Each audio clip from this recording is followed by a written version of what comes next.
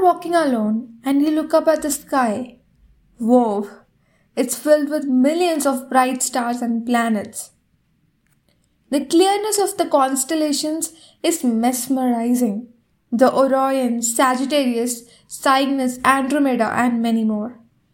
You can also see the patches of clouds of the Milky Way that's running through half of the sky. You ask yourself, what on earth is this place? Hello, hi, welcome to my podcast, da-da-da-da-da. And in this episode, I'm going to take you on a mystical journey with me. Picture this. Kedarkantha.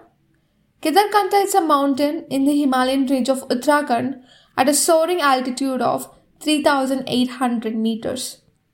P.S. Delhi is only at 300 meters elevation.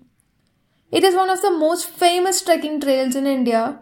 The reasons are many. The trail is filled with pine trees, streams that appear out of nowhere, 4 massive meadows, the lake we get to see on the way, and mainly the view from the summit.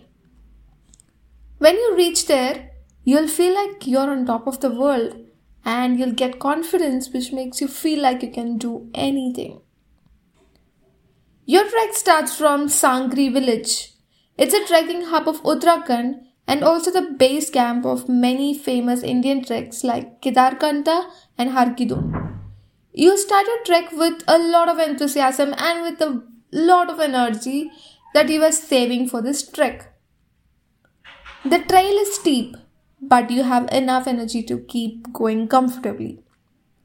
That night you camp at a place called Judaka Talab. One thing that's very interesting about India and mainly Himachal Pradesh and Uttarakhand, which are also known as Dev Bhumi, have a lot of mythological stories that's connected with the mountains. The story about Judaka Talab, a lake on the way to the summit, it's said that when Lord Shiva was thirsty, he plucked a strand of his hair from his head and put it on the ground. It turned into 2 different water bodies which he drank water from, but later it merged into one water body.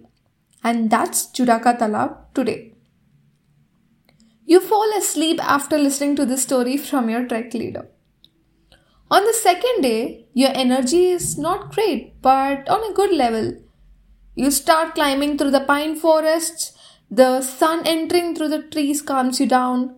But soon, after lunch, your energy goes down and it's very hard to trek. You struggle to breathe.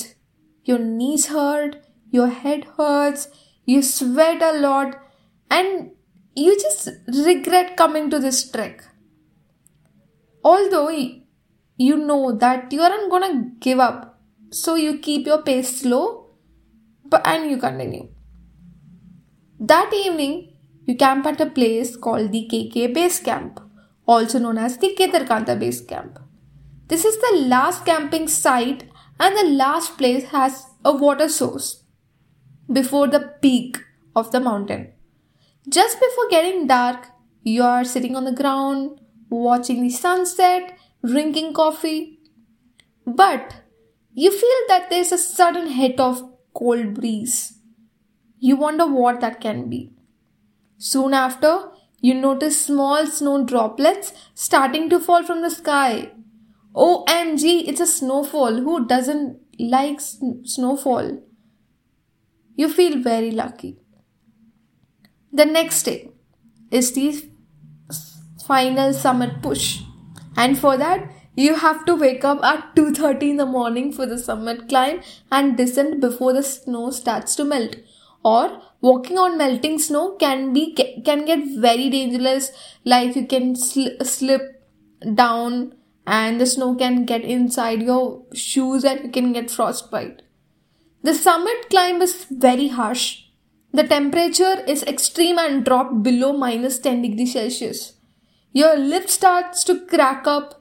You're completely out of breath. You are completely tired and your fingers starts to turn blue due to the cold because your fingers are more prone to get frostbite. The skin on your fingers are very delicate. And then finally, after 4.5 hours later, you reach the summit. The view is majestic. You get a 360 view of the Himalayan range of mountains right in front of your eyes, and you feel like you're on top of the Everest, you're on top of the world. And that is Kedarkantha trek. And that's it for today, a trek to the Kedarkantha peak. See you next time. Until then, take a very good care of yourself. Bye bye.